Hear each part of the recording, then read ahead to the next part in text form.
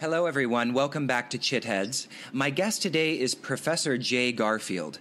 J. L. Garfield directs the Smith's Logic and Buddhist Studies programs and the Five College Tibetan Studies in India program. He is also visiting professor of Buddhist philosophy at Harvard Divinity School, professor of philosophy at Melbourne University, and adjunct professor of philosophy at the Central University of Tibetan Studies. Garfield's research addresses topics in the foundations of cognitive science and the philosophy of mind, the history of Indian philosophy during the colonial period, topics in ethics, epistemology, and the philosophy of logic, methodology and cross-cultural interpretation, and topics in Buddhist philosophy, particularly Indo-Tibetan, Madhyamaka, and Yogacara. Garfield's most recent books are Minds Without Fear, Philosophy in the Indian Renaissance, Dignaga's Investigation of the Percept, A Philosophical Legacy in India and Tibet, Engaging Buddhism, Why It Matters to Philosophy, Moon Paths, Ethics and Emptiness, and Madhyamaka and Yogacara, Allies or Rivals. He is currently working on a book with Yasuo Deguchi, Graham Priest, and Robert Scharf, What Can't Be Said, Paradox and Contradiction in East Asian Philosophy, a book on Hume's treatise, The Concealed Operations of Custom, Hume's treatise From the Inside Out, a large collaborative project on Geluk Sakya epistemological debates in 15th to 18th century Tibet, following on Taktsang Lotsawa's 18 Great Contradictions in the Thought of Tsongkhapa, and empirical research with another team on the impact of religious ideology on attitudes towards death. So with that, hello, Jay. Thank you so much for joining us. A pleasure.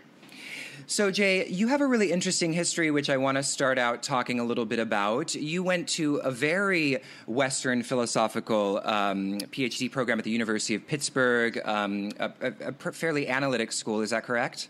Yes. And then you ended up becoming very interested in Buddhist philosophy. So I would just love to hear a little bit about the kind of story and the arc of how you came from Western to Buddhist philosophy, or how you became interested in that intersection. Well, as you said, I went to a graduate school that really did not introduce me at all to non-Western philosophy, and finished my PhD like so many people finished their PhDs in philosophy, not knowing that there was such a thing as non-Western philosophy. Right. But my first teaching job was at Hampshire College.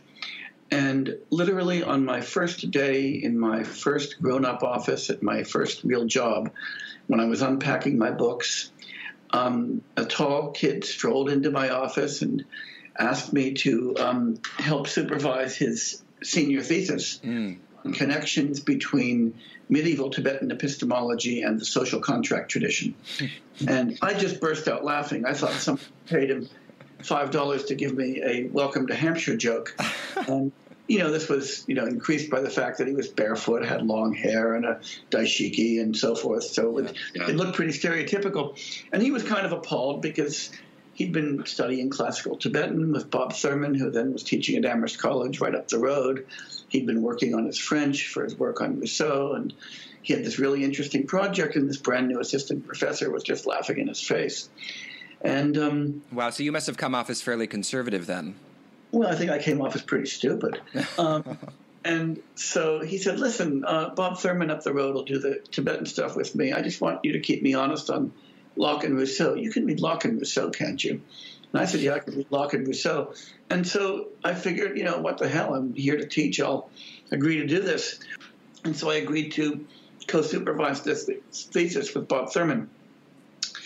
And, of course, that meant that I had to read the material that he was reading, albeit in translation, which at that point was the translations of the rough draft of Bob's translation of Tsongkhapa's Essence of Eloquence. And this is a highly technical, very complex, intertextual discussion of hermeneutic theory in the Tibetan tradition. And I was totally lost and at sea with this, and it really was an enormous fight to understand any of it, actually.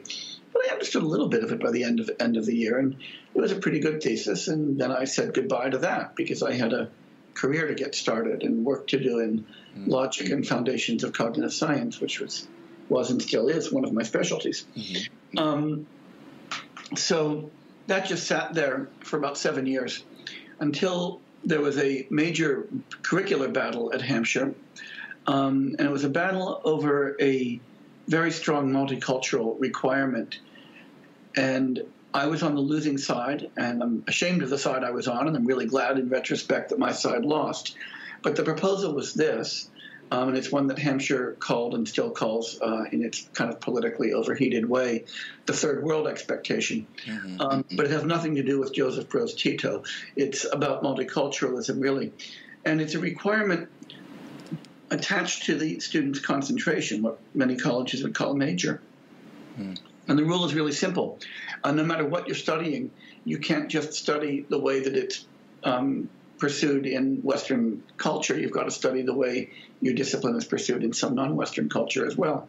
And that's true whether you're studying art history or physics or chemistry or philosophy or politics, whatever it is. You've got to study some non-Western version of your discipline. And it passed. And, of course, you can't require students to study things that you don't teach. So it was also a requirement. This is why I opposed it, because I saw it then as a violation of academic freedom. Again, I think I was wrong about that. But it required faculty members all to effectively retool to support the third world expectation or leave. And the college made a lot of faculty development money available for people to retool. And I kind of panicked and thought, well, I don't know any non-Western philosophy. And then I remembered medieval Tibetan epistemology. I could learn enough of that maybe to put a week into my epistemology course and pay my debt to the third world expectation. So I applied for a little grant, basically to hire Bob Thurman to teach me a little bit of epistemology over the summer. And he did. And it was fun, and students liked it. And so the next year I applied for a larger grant to develop a comparative epistemology course in Buddhist and Western epistemology. And that was even more fun. Students liked it even more. And so I started getting interested in this stuff. And there was an NEH Summer Institute coming up at the University of Hawaii on Nagarjuna and Asian thought. And I thought, wow, wouldn't it be cool if I got into that and spent a summer in Hawaii studying Nagarjuna with people who actually know about this stuff. I didn't think I'd be accepted, but I applied, and damn, I got in. And it was really fun, and I learned a lot. And I had a sabbatical coming up. And I'd been asking people, where do you go if you're really serious about learning something about Tibetan and Indian Buddhist philosophy? And everybody said, oh, you want to go to the Central Institute of Higher Tibetan Studies in Sarnath in India and try to work with the scholars there. And so I applied for an Indo-American fellowship, and to my astonishment, I got it. And took my family off to India and spent a year at Sarnath and never looked back. And this area has been a major research interest for me ever since. So that's the short story of how I got into it.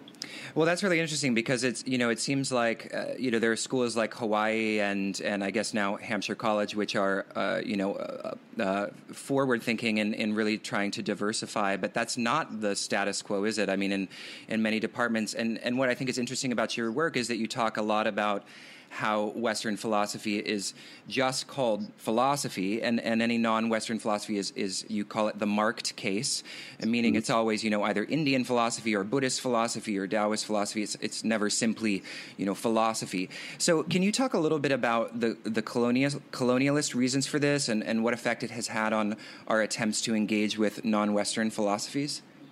I think it's a bit of a scandal, actually. It's not just, by the way, Hawaii that offers non-Western philosophy in its graduate program. There's several other programs, but only a handful. Right. And in most philosophy departments, and in particular, most of the important graduate programs in philosophy in the United States and in many parts of the world, philosophy means Western philosophy, means European philosophy, broadly considered. And, that's not true in a lot of other humanities disciplines. You wouldn't have religion departments that only do Christianity and Judaism and Islam. People would laugh at them. You wouldn't have a history department that only did history of white people. People would laugh at you. You couldn't have a literature department that only addressed literature written by European people. People would laugh at you. Yeah. But philosophers do this quite blithely, and sometimes take it as a kind of badge of honor that they're too rigorous, too pure to admit philosophy that's written by people outside the European tradition. And they're often quite happy to say this without having ever read it, and on the grounds that it's not sufficiently rational. And they know this on the basis of no evidence whatsoever from the standpoint of their rational evidence-based program. So, for instance, if you want to read a nice defense of that view, you can look at Nicholas Tampio's recent piece in Aeon, where he entitled "Not All Things Wise and Good Are Philosophy," where he tries to argue that philosophy really just means that which the Greeks and the Europeans did, and everything else is just a wisdom tradition. Right. And that word wisdom tradition sounds like it's kind of an honorific, but it's really a disparagement. We don't have departments of wisdom traditions, right? Yeah, that's and it's true. a way of sort of setting something aside as kind of primitive, maybe kind of cool, but not sufficiently serious to be treated by philosophers. I regard this as just of a piece with Orientalism and the colonialist project that consists in a systematic, explicit or implicit disparagement of the intellectual traditions of people who aren't European. And as I say, the disparagement is almost always effected by people who have absolutely no acquaintance with the traditions they disparage. They should be ashamed of themselves. Our own intellectual tradition tells us that, we should be making these judgments based upon evidence, based upon careful consideration, not just upon a kind of prejudice. But once you begin looking at the philosophy of India, the philosophy of China, the philosophy of Africa, Native American philosophy, philosophy of other indigenous peoples, you realize that the world is blessed with a wealth of philosophical traditions, many of which offer insights, arguments, ways of taking up problems that are different enough from those that we find in the broad European tradition to be novel and interesting to us, but recognizably similar enough in their subject matter, their approach, their concerns, that we have something to talk about. Yeah. So not so alien that, we might as well be, learning about divination, but not so similar that we might want to say, oh yeah, been there, done that, we do that only better. And in my experience, any philosopher who has seriously examined the philosophical traditions of people outside of Europe has found them to be fascinating, interesting, and worthy of study. The problem isn't that people read this stuff and disparage it. The problem is that people disparage it without reading it. And what that does is that it impoverishes our own tradition. It deprives us of insights. It deprives us of interlocutors. It deprives our students of things they ought to know. And it also makes us look embarrassingly narrow, embarrassingly introverted, and quite frankly, embarrassingly racist.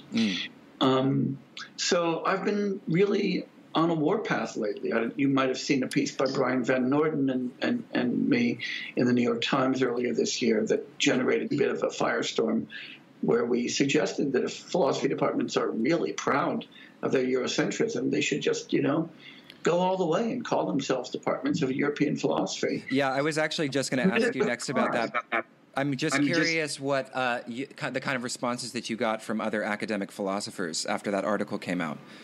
Well, I was honestly, people think I'm being disingenuous, but I was honestly surprised.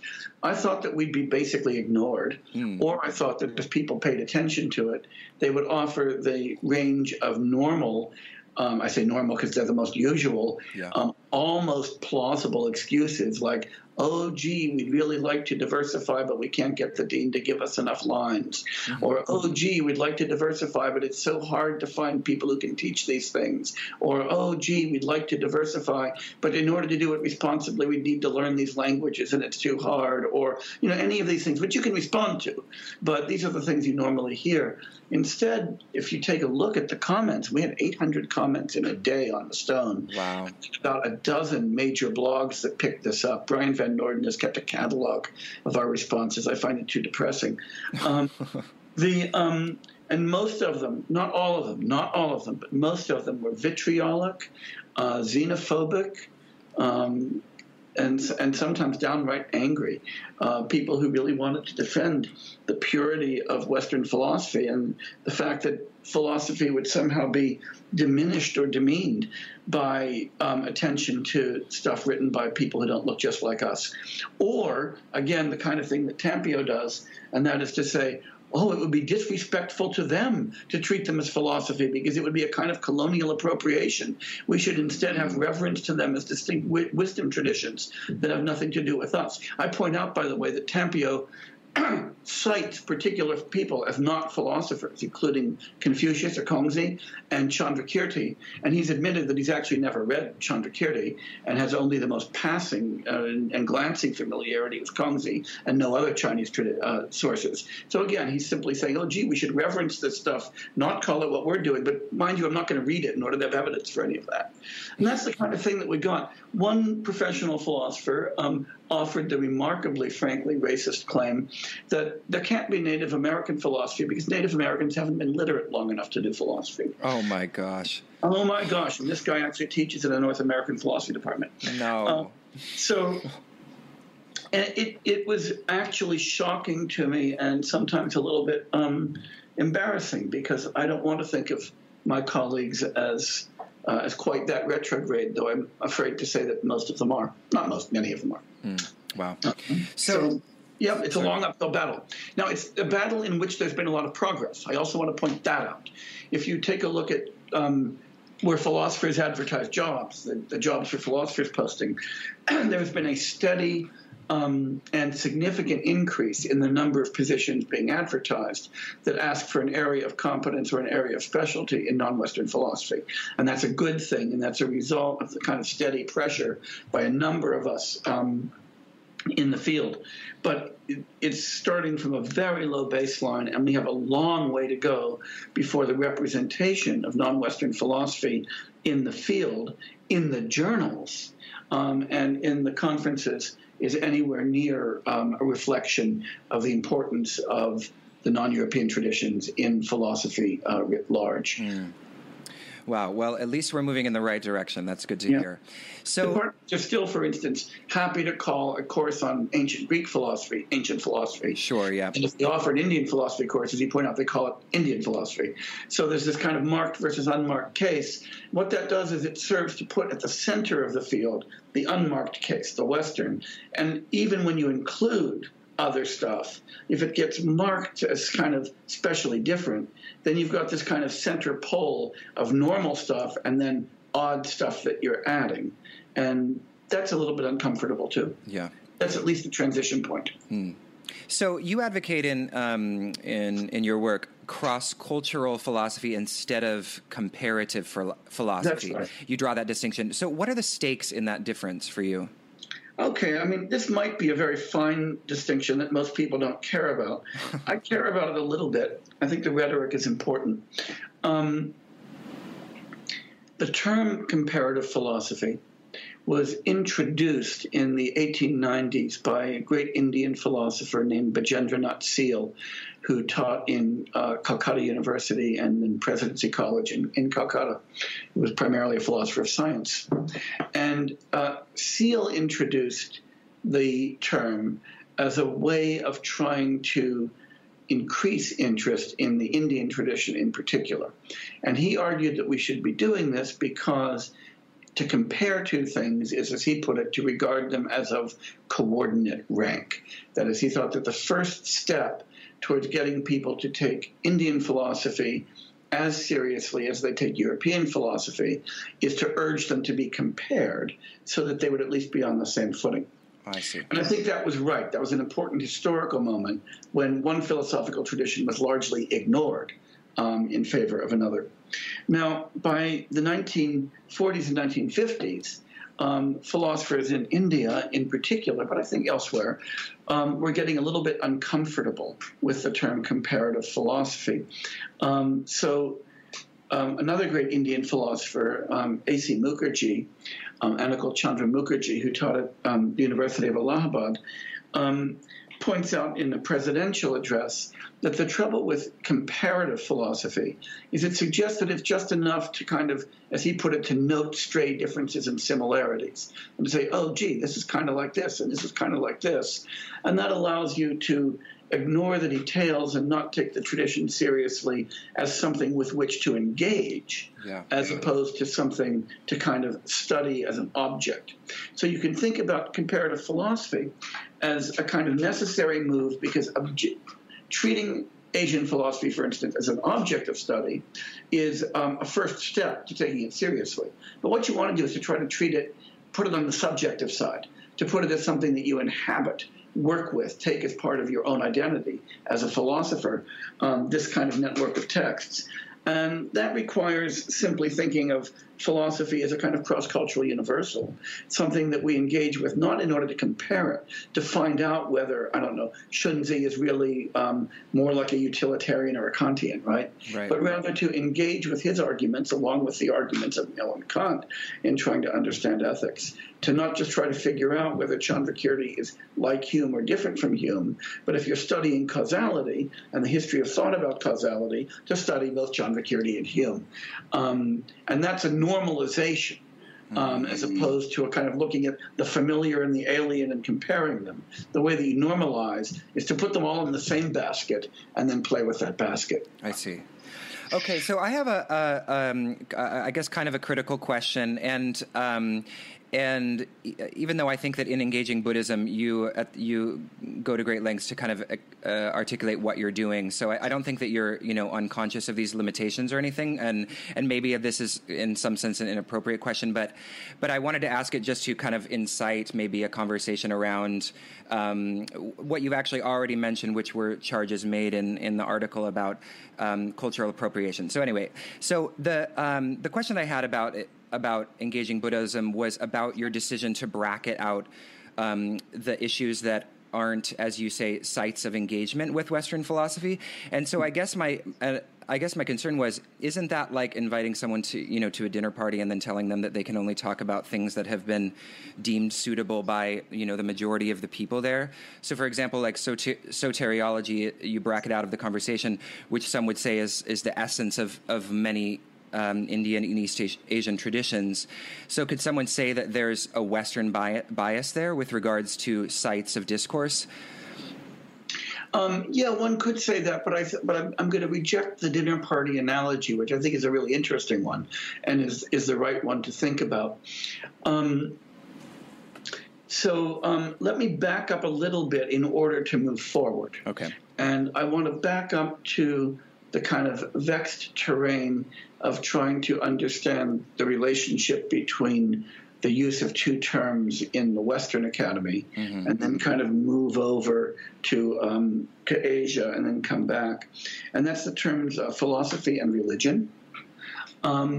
So if you were to have asked Thomas Aquinas or Duns Scotus or any of the scholastic philosophers in early Europe, whether they were doing philosophy or religion, you would have got a really quizzical look because those things weren't distinguished. Right.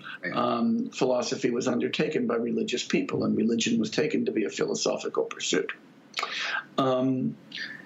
Things changed, everything changed with Galileo, because there the kind of epistemological approach of the church and the epistemological approach of the new science diverged dramatically, and the claims that they were each making regarding the nature of reality, and as people saw eventually with respect to the nature of humanity, was going to change dramatically. And so people who called themselves philosophers, who were committed to kind of dispassionate rational inquiry, had to choose sides. And in Europe, philosophy, the new discipline of philosophy, if you want to think of it, chose the side of science as opposed to religion. And so there's always been a relatively clear distinction in the Western Academy between philosophical and religious thought. Now, it's not an ironclad distinction. We have, philosophical theology and philosophy of religion and lots of gray areas in between. But we know what we mean when we talk about philosophy versus religion in the Western Academy. Galileo isn't replicated in Asia, and in particular, to come back to the book that you were talking about, in the Buddhist tradition. Mm-hmm. So there was never a need for anybody to take sides between religion and something else. And so you don't get a very meaningful distinction between philosophical and religious thought to draw in that tradition, not because somehow the philosophical thought is all religious, but because that distinction doesn't get thematized. Right. Okay? Now, if what we're talking about doing is building a dialogue between what we call philosophy in the West and what's going on in the philosophical traditions, the Buddhist philosophical tradition, let's be concrete about that here, then what we want to do is to look at the ideas, the arguments, the texts, and the issues in the Buddhist tradition that can be brought into fruitful dialogue with ideas that we mess around with in the Western tradition. Mm-hmm. And so this is not, my book, Engaging Buddhism, is not meant to be a general introduction to the Buddhist world, as I point out. Right. General introduction to Buddhism. That would require talking about a lot of stuff that, quite frankly, most philosophers don't care very much about.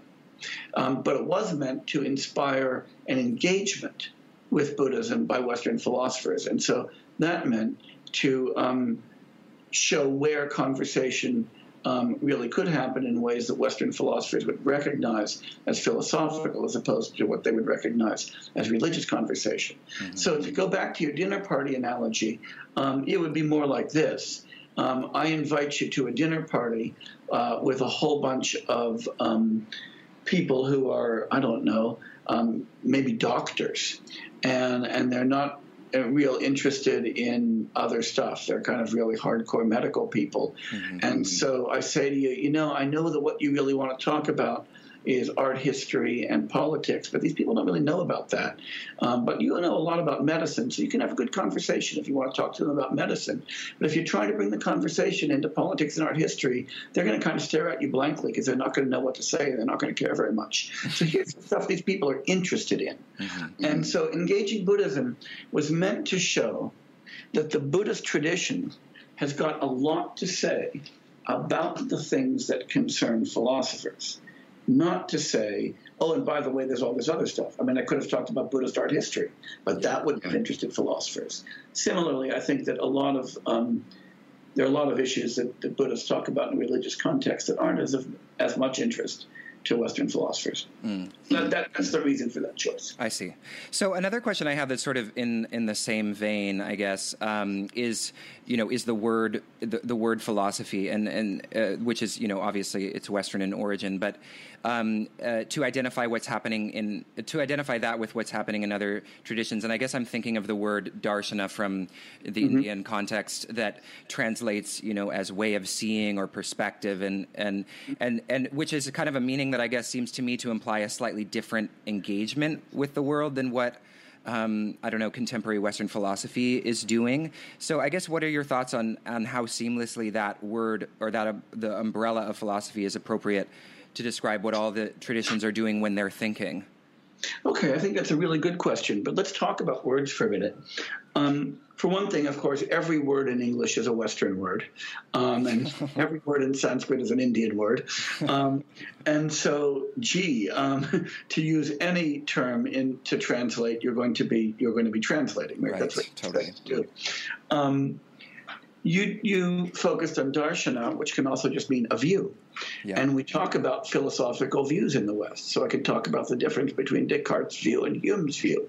And I would translate those, if I were translating them into Sanskrit, as Descartes' darshana or Hume's darshana, right? Their viewpoints. When we talk about the philosophical systems in India, we talk about them as different darshanas, different viewpoints, just as we might talk about empiricism and rationalism or phenomenology as different kinds of darshanas in the West, and that wouldn't be problematic.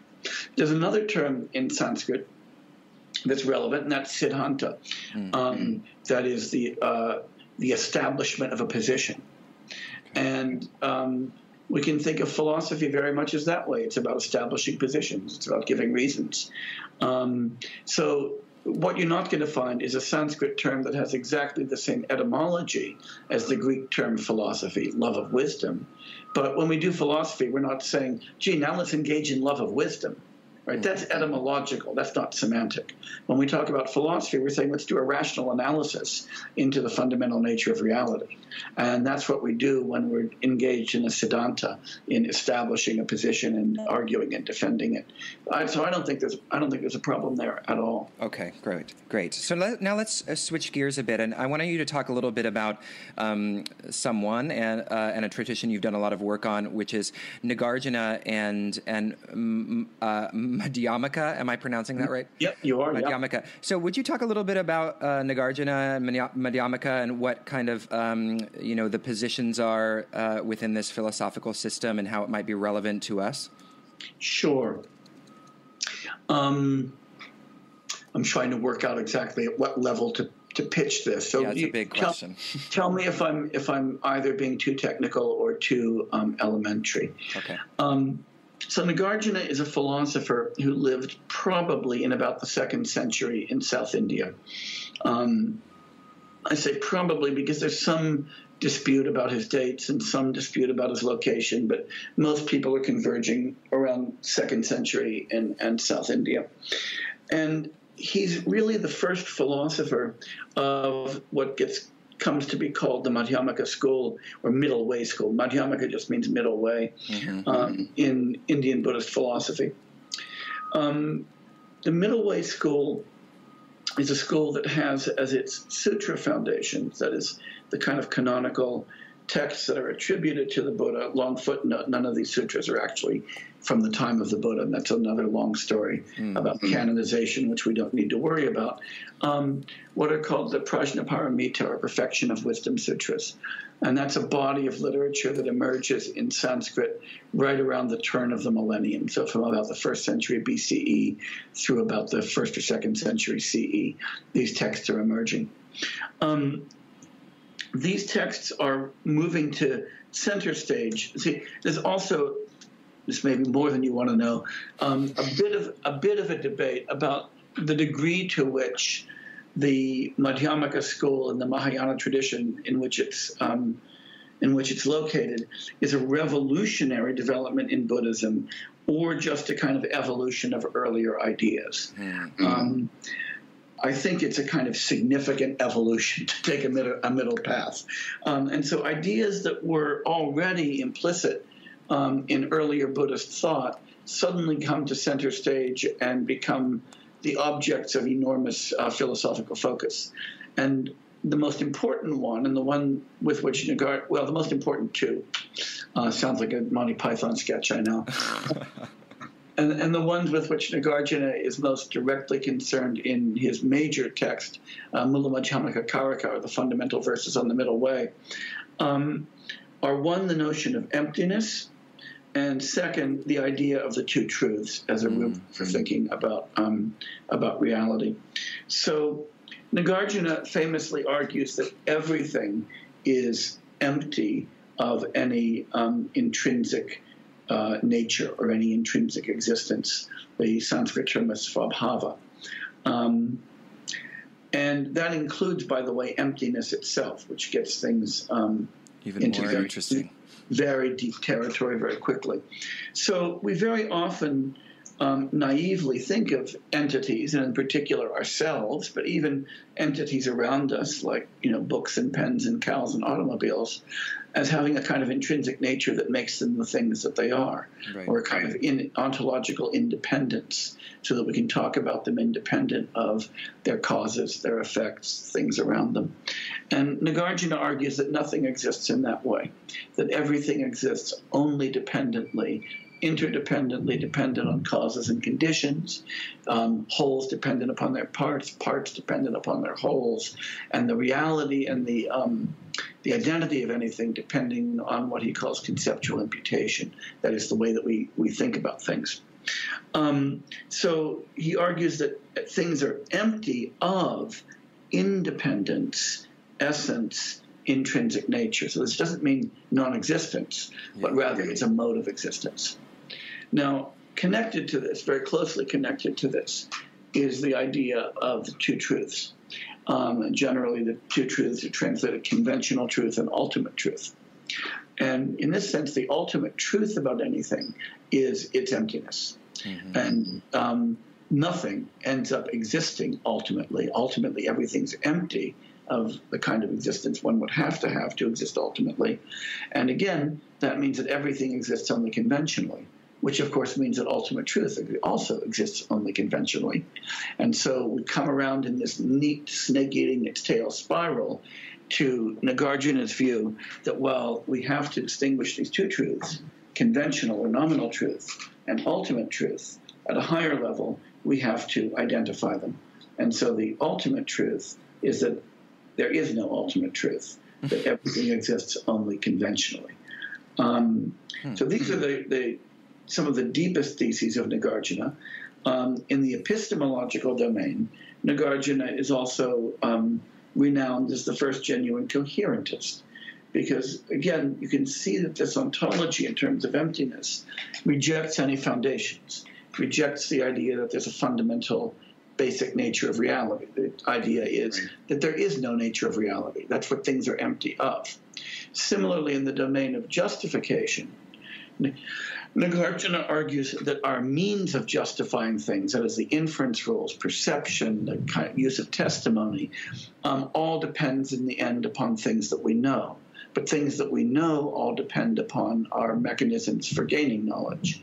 So the mechanisms for gaining knowledge, the so-called pramanas or instruments of knowledge, depend for their justification on the objects of knowledge, the prameyas as they're called in Sanskrit. But our knowledge of the prameyas depends upon the pramanas, and these things are all mutually dependent with no foundation. So the introduction of kind of coherentism, which is a very popular epistemology in the contemporary world, was in the Buddhist world in the 2nd century of the Common Era, long before it was ever dreamed of in European philosophy. So these are some of the things that are important about Nagarjuna's philosophy.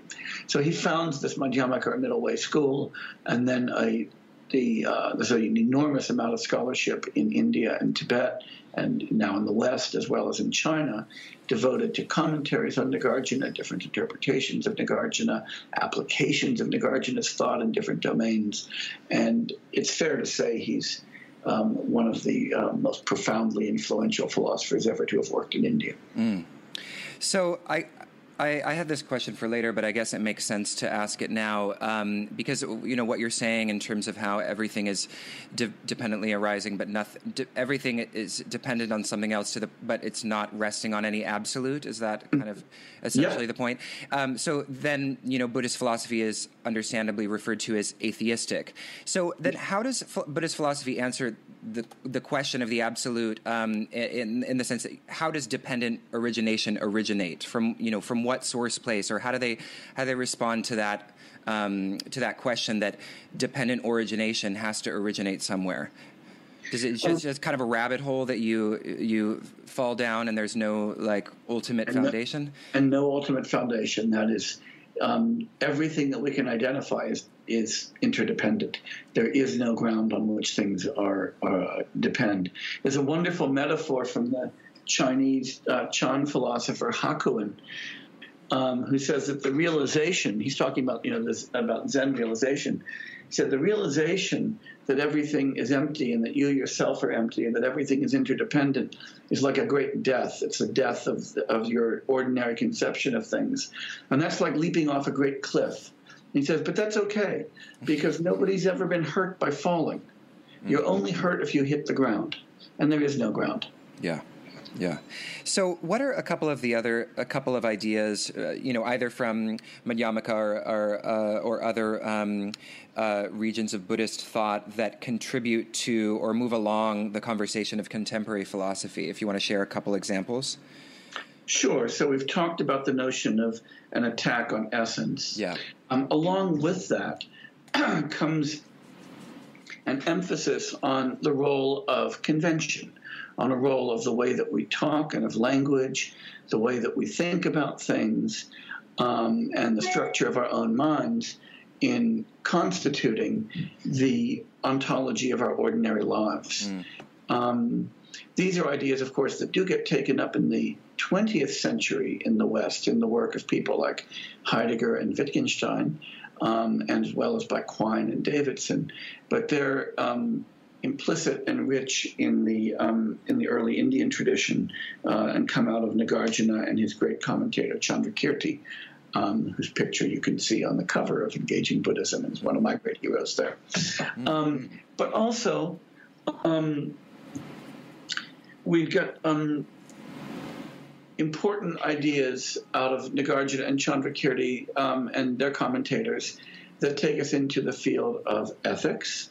That is the centering of dispositions like care and sympathetic joy, and a decentering of egocentrism, the kind of escape from an egocentric view of the world as the foundation of genuine ethical engagement, that I think is extraordinarily important. I think Buddhist ethics as a kind of moral phenomenology, especially as it's adumbrated by Nagarjuna's disciple Aryadeva and then by Shantideva in the 8th century, is an enormous contribution to world philosophy.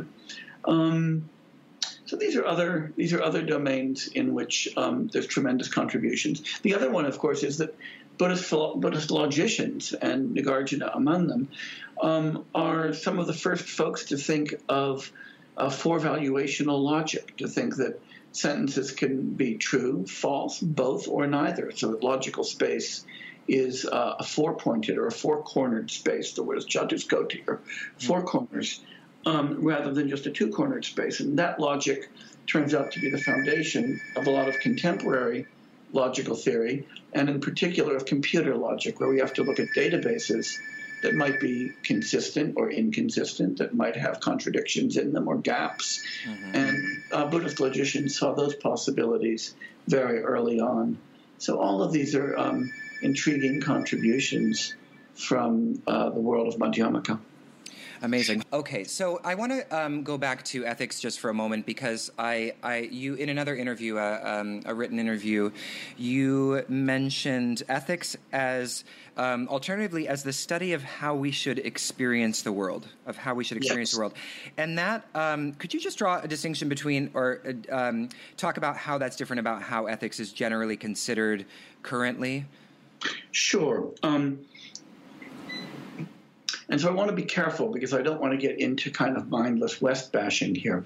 But when we look at the three dominant trends in ethical theory in the West, and say dominant because there are tiny minority voices, but the dominant trends are what we might call aretaic or virtue ethics, that comes out of Aristotle, where we ask about what happiness is in a flourishing life and what the virtues are in a human being that make it possible to lead a happy, flourishing life.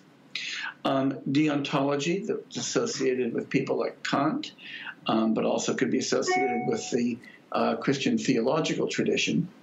And that's a tradition of ethics that says what we want to think about when we think about ethics isn't, in the first instance, virtues, but our obligations, our duties, and our permissions and rights. And that's the kind of ethical theory, for instance, that undergirds the American Constitution, which talks about our public ethical life in terms of our rights and duties. Or in the consequentialist or utilitarian tradition out of people like Bentham and Mill, that takes ethical reflections primarily concerning actions, and which actions have the most favorable consequences or least unfavorable consequences. And that's, of course, an approach to ethics that's dominant in economic theory and public welfare theory. There are also, as I say, other strains in ethics, in particular the British sentimentalists like Shaftesbury and Hutcheson and Hume, who really do come a little bit closer to what the Buddhists had in mind, and that is, I think, trying to develop a theory of moral sentiments. But even not quite exactly what the Buddhists are doing.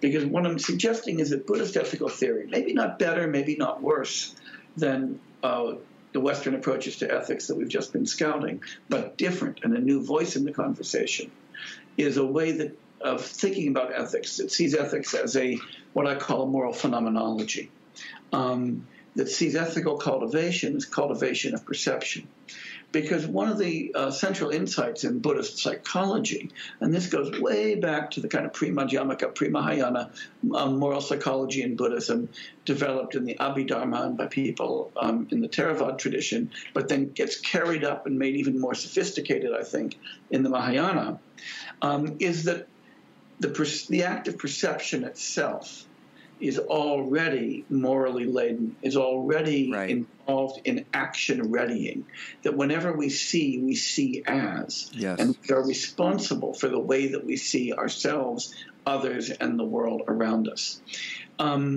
It's one thing to see somebody as a potential friend and another thing to see somebody as a potential adversary. One thing to see somebody as a colleague, another to see them as a subordinate. One thing to see somebody as a source of pleasure and happiness, or to see somebody as a source of conflict. And each of these has action readiness implications. In the contemporary psychological literature, we see this being worked out in the field of implicit bias theory. And so if we see somebody of another race, for instance, as implicitly and threatening, even if we don't consciously think that way, but if at the level of perception we see them as threatening, and our blood pressure goes up and our readiness to see an object in their hand as a weapon rather than as a book increases, we have a morally problematic situation. Now, this is to see not a matter that we might be failing in our obligations, or that we might be performing actions that may not have the best consequences, but that our very perceptual orientation to the world may be an inappropriate one.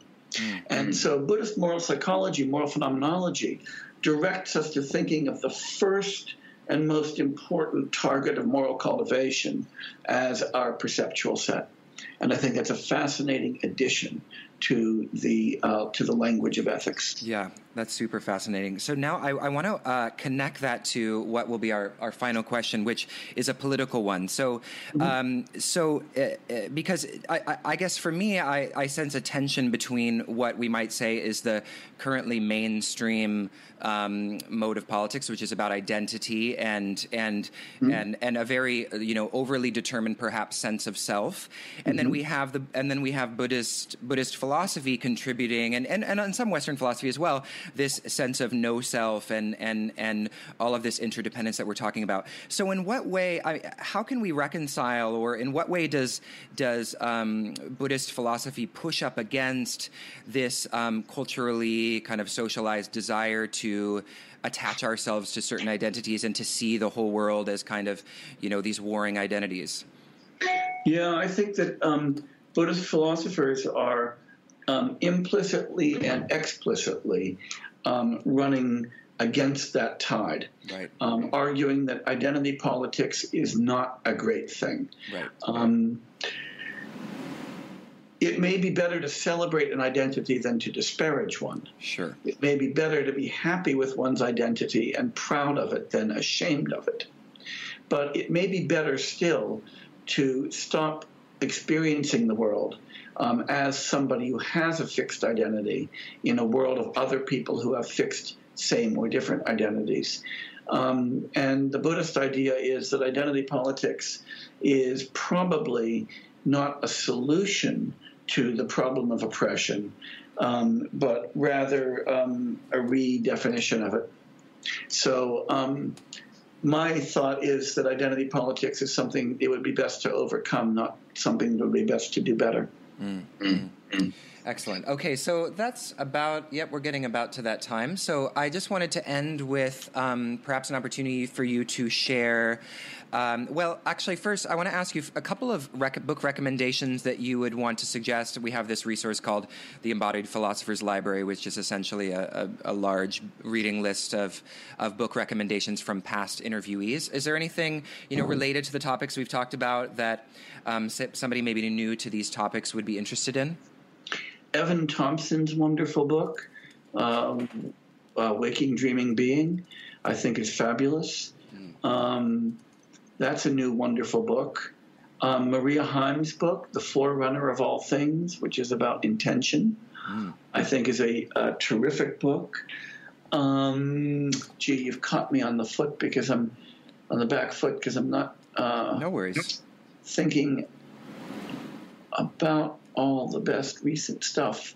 That's okay. Two is all right. His book, Buddhism as Philosophy, is wonderful book. Mm-hmm. That's a starter list. Yeah, that's a great list.